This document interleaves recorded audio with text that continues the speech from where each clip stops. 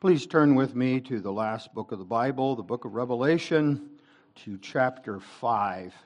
Revelation chapter 5. We'll read that chapter, which serves as the focus of the message tonight. In chapter 4, we get a vision. John receives a vision of God enthroned, God in His majesty. And as part of that vision, he is also shown this issue, this question of who might bring forth the will of God for history. This comes in the context, of course, where John himself is suffering, banished to an island called Patmos, and he receives a vision, a message from Christ exalted to the church, 7 churches of Asia Minor, which, of course, are abiding messages to the church today. Revelation chapter 5, these words. Then I saw in the right hand of him who was seated on the throne a scroll written within and on the back, sealed with 7 seals. And I saw a strong angel proclaiming with a loud voice, "Who is worthy to open the scroll and break its seals?" And no one in heaven or on earth or under the earth was able to open the scroll or to look into it. And I began to weep loudly because no one was found worthy to open the scroll or to look into it. And one of the elders said to me, "Weep no more. Behold, the Lion of the tribe of Judah, the Root of David, has conquered so that he can open the scroll and its 7 seals." And between the throne and the 4 living creatures and among the elders, I saw a lamb standing as though it had been slain, with 7 horns and with 7 eyes, which are the 7 spirits of God sent out into all the earth. And he went and took the scroll from the right hand of him who was seated on the throne. And when he had taken the scroll, the 4 living creatures and the 24 elders fell down before the Lamb, each holding a harp and golden bowls full of incense, which are the prayers of the saints. And they sang a new song, saying, "Worthy are you to take the scroll and to open its seals. For you were slain, and by your blood you ransomed people for God from every tribe and language and people and nation. And you have made them a kingdom and priests to our God, and they shall reign on the earth." Then I looked, and I heard around the throne and the living creatures and the elders the voice of many angels, numbering myriads and thousands of thousands, saying with a loud voice, "Worthy is the Lamb who was slain to receive power and wealth and wisdom and might and honor and glory and blessing." And I heard every creature in heaven and on earth and under the earth and in the sea, and all that is in them, saying, "To him who sits on the throne and to the Lamb be blessing and honor and glory and might forever and ever." And the 4 living creatures said, "Amen." And the elders fell down and worshipped. Thus our reading from God's holy word, and may be pleased to bless that word to us. Congregation, you get to the book of Revelation. Some people are intrigued by it. Some people keep it closed. It's confusing, has all this confusing language. Then in the hands of some preachers, they read it from daily headlines, and they're always trying to draw equal signs between some modern happening. Putin means this, and Biden means that. And they try to read the book of Revelation by reading contemporary news accounts. We always do much better to read the book of Revelation from where it's rooted, the Old Testament, and the symbolism and the biblical story is given us there. But there's another thing that's important, that the book of Revelation was written, first of all, for the church back then, back when which then also has a relevance for us. But first audience, first recipients, back then, back when. And in that light, what about us? So it's not to be a big forecast so that we read headlines and try to make deductions, dubious ones, but to understand a back then, back when, so now we can understand how that might apply to us today. What about back then, back when? You have an exiled apostle. You have a suffering church. You can't read through the letters of the 7 churches without seeing, boy, it could count and cost a lot to follow Jesus. Count the cost. And for some, it cost them their property. It cost them imprisonment. It cost them great suffering for the testimony of Jesus, including John himself, who's banished to this island, we're told, because of his witness bearing to the gospel of Jesus Christ. It's, in other words, a time of suffering. And it's in the light of suffering. You have this puny little church amid a great big Roman Empire. You have Caesar. He's Lord. He's king. He's the mover and shaker.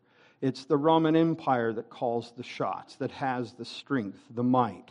And what is Christ's little church, huddled, sprinkled, peppered about throughout the Roman Empire, small, and they can take one of Christ's own disciples, his beloved disciple, and cast him off to silence him on an island. It's a suffering church in its suffering to whom the Lord gives this vision and shows us in this vision, first in chapter 4, God enthroned. If you're weak and fledgling and small and puny, how helpful to see not a human perspective under the sun, but a divine perspective looking down. And that's what chapter 4 does, where he's introduced to see God in his might, his strength, his majesty, the gathered church there, the 4 living creatures before his throne, angelic beings who ever before the majesty of God can do nothing but forever say, holy, holy, holy is the Lord God Almighty, who was and is to come, and beholding him as for the first time for eternity, because our creatureliness can't take in the divinity and eternity and the majesty and beauty and might and glory of God. So every moment's like the first moment. Holy, holy, holy for eternity. Is your God too small? Well, no, not God, but is your conception of God too small? Yes. Do you think of him as tiny and weak and only able to do so much? Wrong. And chapter 4 starts to help us to see this God is the mighty God, the forever God, the glory God, the power God, the might God. Now, it's in that light we need to understand our world. Because we cast our eyes at the world, and it's no longer a Roman Empire, but it's some other empire, some other nation, state, some other governing authorities, or business empires, the billionaires upon billionaires that shape and mold and call shots and manipulate and finesse the world the way it is. And what can we do about it? And we live in a wealthy nation, and we're well off as Christians in such a nation, but we look about and it always feels like we're losing. We're not winning. It always feels like we're on the bottom end, not the top. It feels like the world and Hollywood and the media and such power brokers, they call the fashion shots. They shape the moral fabric, and it's not what we would will for the world. We're losing. That's what it feels like. And then we look at ourselves. So you take your eyes off the world and you ponder yourself a little while, and here we are, failed again, flunked again, struggling with that same sin again, falling into that same sin again, blowing my top again, short-tempered with someone again, someone I love, likely, thinking those thoughts again, coveting that way again, failed again, here I go again. Can God forgive me again? Losing. And there our culture goes again. There the world goes its way, fleeing from God, ignoring His law, His will, refusing His grace, His call to help and hope. There it goes again. Oh Lord, what is going on? Oh Lord, your apostle banished, your church suffering, your church under attack. Oh Lord, what is your will? And it's in that light that we're given this vision of one seated on the throne with a scroll written within and on the back and sealed with 7 seals. Now it's important, again, that we not lose sight of chapter 4 as we read chapter 5. Because there in chapter 4, we not only read of those 4 living creatures and what they forever say, but we're told also that around this throne are 24 elders who likewise fall down and praise to the one seated on the throne and worship Him forever and ever. The 24, which some commentators would explain to us as the church, from the 12 tribes of Israel and the 12 apostles upon which the whole entire church forever is built. And so the church surrounding the throne of God, the church triumphant in worship of God. Now, with that context, this scroll, and it elicits a big question. Because an angel goes forth proclaiming in a loud voice, "Who is worthy to open the scroll and break its seals?" Now, why that's so important is because this scroll contains the will of God for His church, for kingdom come, for the outcome that we await, an outcome for a suffering church, a puny church, a weak church that feels like it's losing. But that's us looking up from under the sun and trying to calculate. This is a vision of how God sees it in His majesty and sovereignty and goodness. Who is worthy to open the scroll and break its seals? Who can say for history, "Thy will be done, O Lord"? Who can enact that this will of God come forth and be manifest and made a reality from here to eternity? It's a big question for a suffering church when one of the big apostles are silenced and oppressed too. It's a big question for a church today in which we feel like we're so easily swallowed up by secularism and bad morality and just the distractions of life and what it has to offer.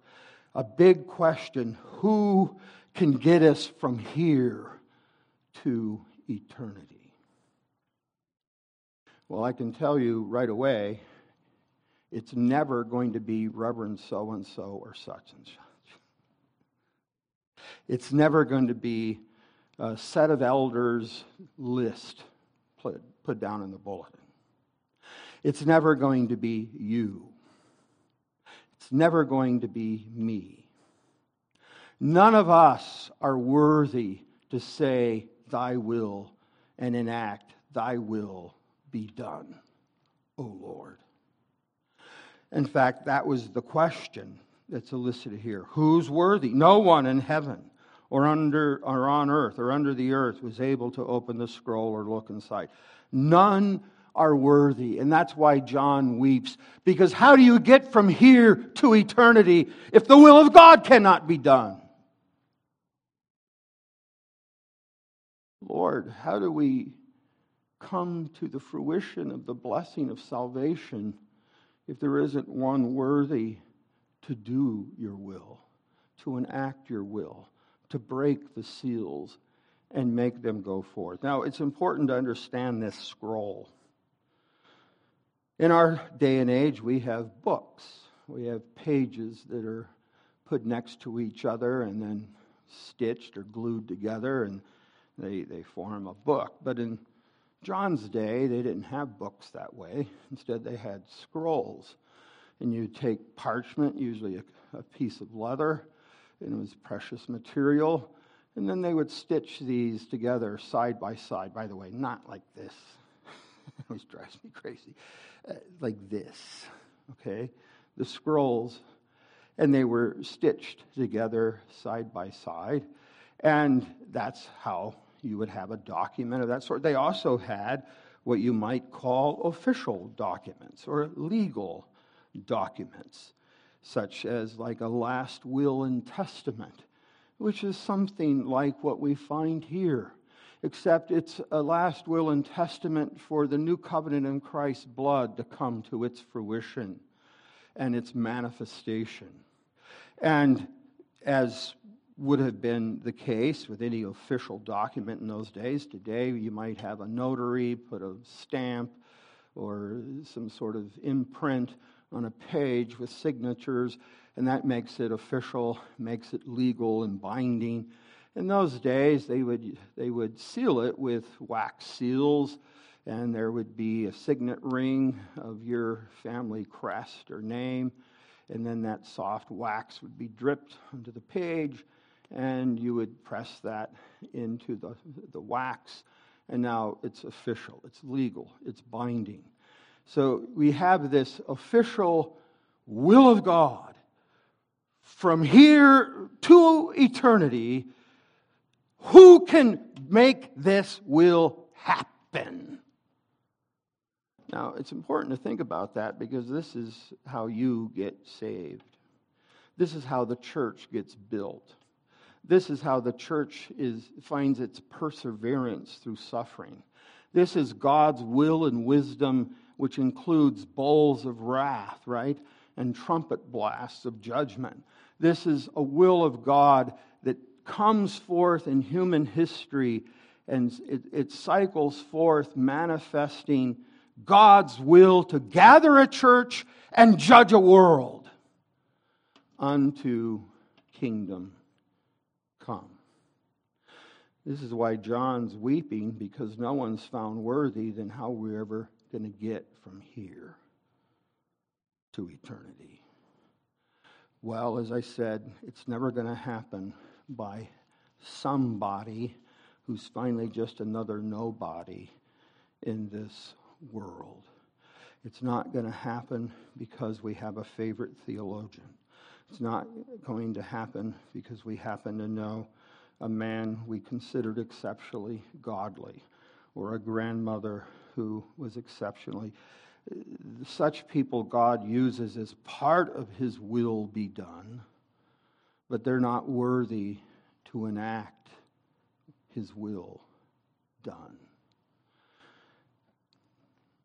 He weeps because we're never going to win on those terms.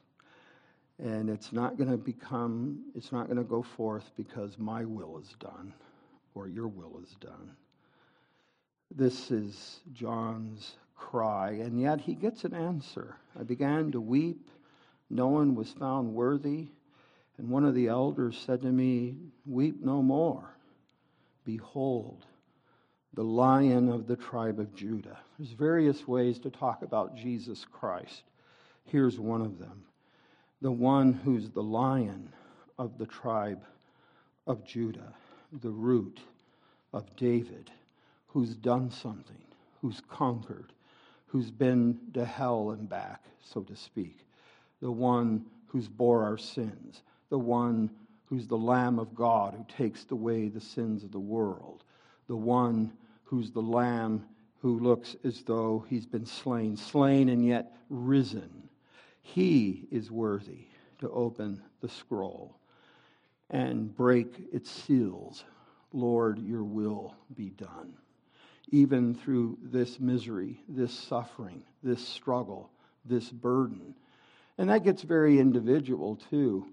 The will of God be done in your life with these obstacles, with these trials, with these tears. Who's worthy?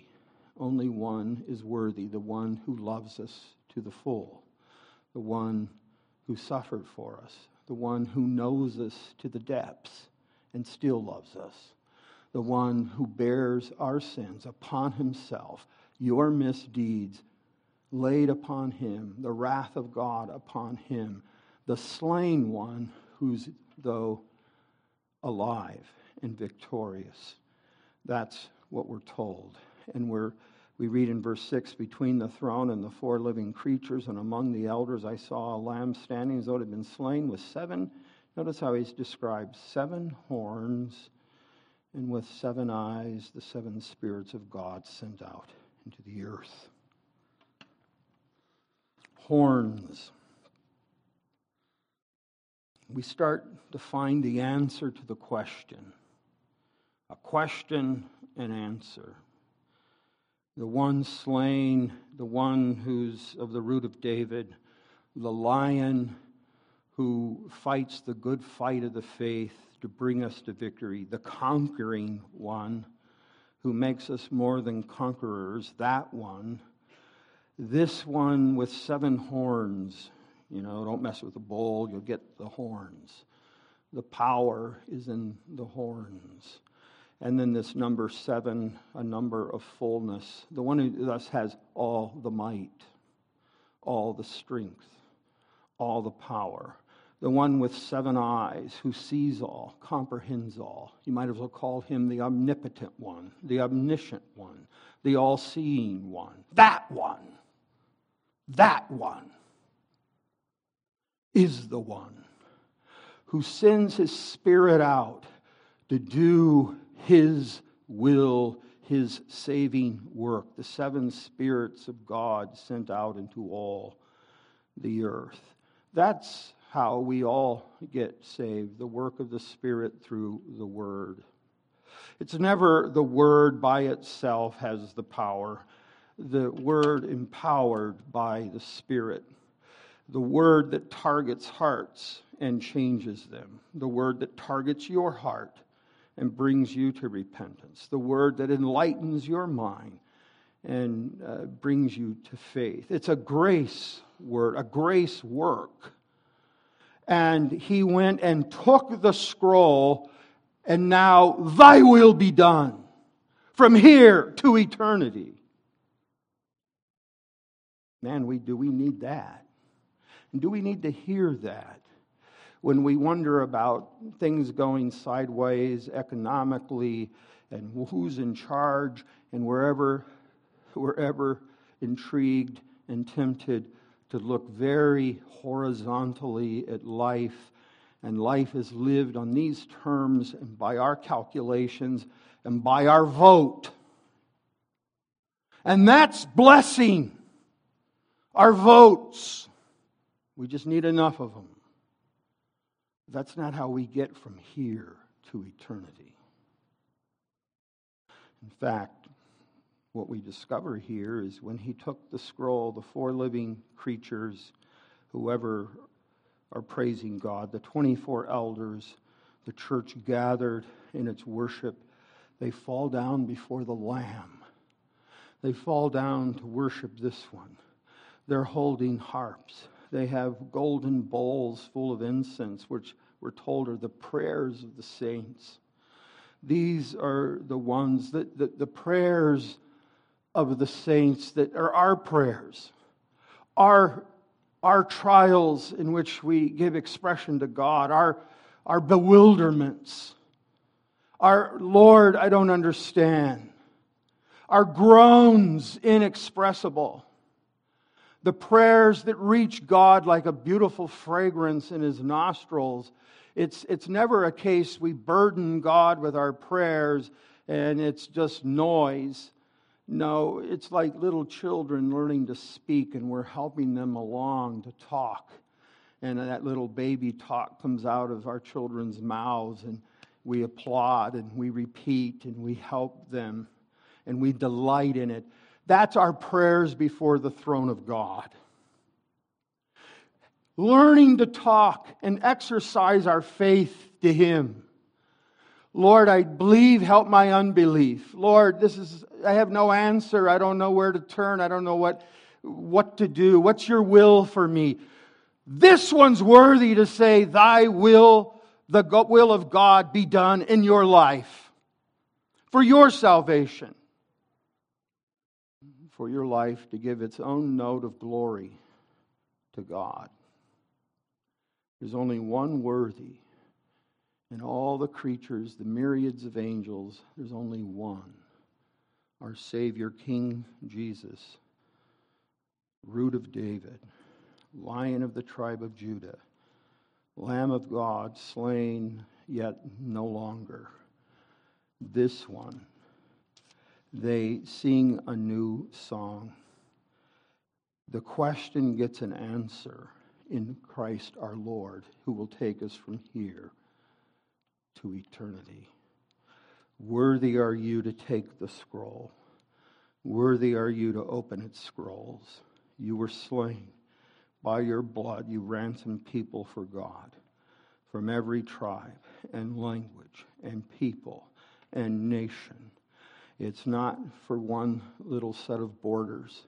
The gospel reaches forth to the world. He sent us into the world. He sent us to cross boundaries and borders.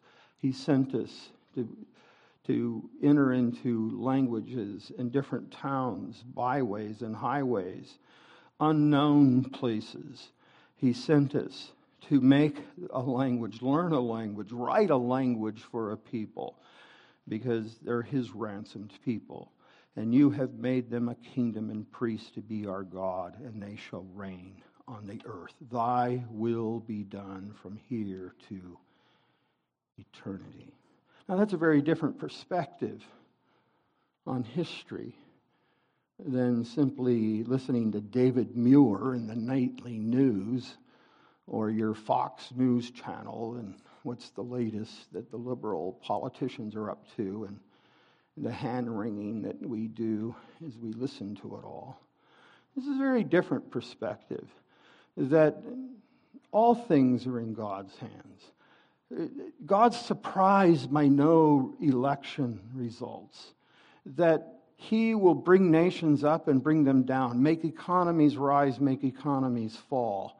And God is the one who can break a seal and trumpet blast, bring forth judgment on the earth that harm the seas and the crops and the dry land. He can open and pour out bowls of wrath to say, this is what humans deserve, a siren song in their ears, the will of God. Listen, believe, repent, humble yourself. Church, pray to God. Your salvation's not going to be found in a politician, but only in this one, the only worthy one, the only one who loves you to death, to hell and back, the one who offers us all to make you His own. That's the one who's worthy to bring us from here to eternity. He's the one who's ransomed us. He's the one who has sent forth those to speak our tongue, to speak our language, to make Him part of His kingdom. What are we called? A kingdom and priests to our God. We are destined to reign with the King. We're under the regime of kingdom come, King Jesus. We belong to another. We're made citizens of a land that has an eternity. a home. And priests to our God. What's a priest? Well, this is what a priest isn't. Give me, Lord. Satisfy me, Lord. It's all about me, Lord. Me now, Lord. Meet my covets, Lord. Help me, Lord. And it's all, the little focus of life. That's not a priest. A priest is looking out this way. It's off self and onto others, interceding, offering prayers, open hearts, have mercy, heal those lives, bless them in their poverty. Use us, Lord, to be your servants in this world because we're under your reign. That's the song that the church sings with the four living creatures. And I looked and I heard around the throne the four living creatures. Wow, what's the response? You get this question, you get an answer to the question, what happens? Worship. Heaven comes unglued in worship. I looked, and around with the four living creatures and the elders, the voice of many angels. How many angels? Myriads and myriads of angels. How many? Thousands and thousands of angels. And they sang in quiet, somber voice and in utter boredom to him who sits on the throne. No. Heavenly worship isn't dull. Heavenly worship isn't distracted. Heavenly worship isn't thinking about Monday. Heavenly worship isn't thinking about Saturday night. Heavenly worship isn't boring. Angels, myriads upon myriads, thousands upon thousands, in full voice, loud voice, saying, what are they saying? They're saying, worthy are you to take the scroll. Myriads, worthy is the Lamb who was slain to receive power and wealth and wisdom and might and honor and glory and blessing. All the words. Worthy is that one. And now that's the only proper response for the one who can take us from here to eternity, the one who can say, thy will be done, even in our individual lives. It can be disconcerting to know that God sees us in our trials and our pain and some of the things that are tests and burdens in our life. But if we pause a bit, there's a great deal of hope and comfort here. You think of John, banished to an island, silenced effectively. You have this puny church sprinkled about the Roman world, weak, doesn't have military strength or financial wherewithal. It's not even a legal religion at the time. The state can treat you badly, banish you, take your property away. Very vulnerable in the world, very unlike what we experience most of the time in our own land. And yet, this tiny, puny church is shown its future, how we're going to get there. And the rest of the book of Revelation shows us something of that. And it's not without suffering, and it's not without trial, and it's not without God's judgment, but filled with God's grace, God's leading, God's healing. All in Jesus' name, all for Jesus.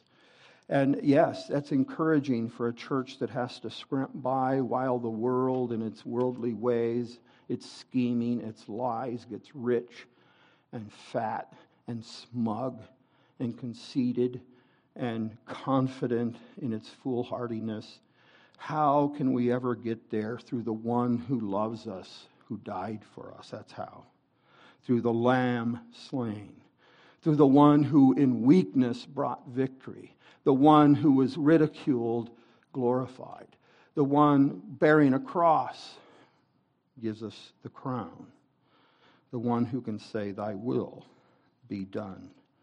Truly, we're given the portrait of our redemptive future. And that gets very personal. Whether your testimony is that you were raised in a Christian home and really don't remember a day in which you didn't know Jesus, that's grace of God. Or you were raised by broken parents who taught you mostly an ungodly life, but God gets a hold and leads you forward in faith and transforms you. Same grace, same mercy, same redemptive story unto kingdom come. This enacting of the will of God is why we learn to pray with Jesus, not my will, but thy will be done. Some people live I'll just put it this way, a pampered life. They don't go through a lot of trials, and that's great. That's praise God's name. What a blessing. Some people, even in their faithfulness, not their unfaithfulness, even in their faithfulness, know trial after trial, burden after burden. And yet, God's will to build His church and to glorify His name. So important as we look at our own life, whatever's been beaten up in us, what's bruised now, scars you might feel in your own heart. So important that we not stop learning to realize there's only one worthy. Because sometimes we can fantasize in our own hearts, well, of course we never say it, but if I were God for a day, I would convert this person this fast on this timetable, and I would certainly make this so. And I would undermine them and get them out of the way, and I'd make this happen because it's my will be done. But we need to pray and live, thy will be done, through the worthy one. And that means when we face suffering and trials, we also learn to sing this new song with the church triumphant and with the myriads of angels. It means that we learn to long to see a people transformed into kingdom and priests. It means we long to know who wins, how, and why. The four living creatures have one big response to the big angelic church song. Amen. Amen does not mean, as the Heidelberg Catechism reminds us, it doesn't mean, that's all, folks. Goodbye. The end. It means truly so. Most certainly, yes. Amen. Thy will be done. Amen.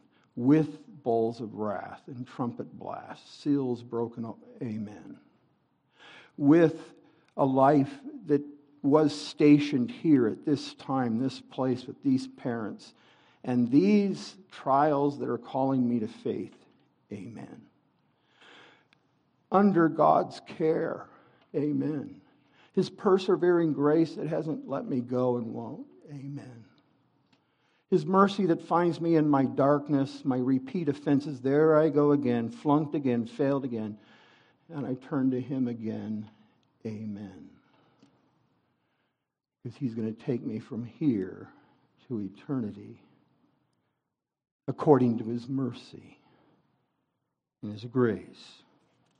It's the one who helps us, who loves us. Indeed, shall we join the church with a resounding response of worship and an amen with the four living creatures as the elders fell down and worshiped.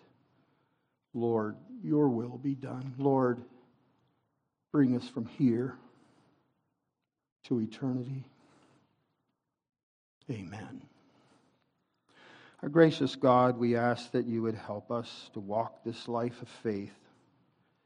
Whether our life has known mostly positive blessings with few miseries or many miseries, in which our faith struggles. Teach us to see that our lives are in your hands, and the one who bled and died for us will see us through. And may we learn to say ever and anew, amen, to your will being done. For Jesus' sake,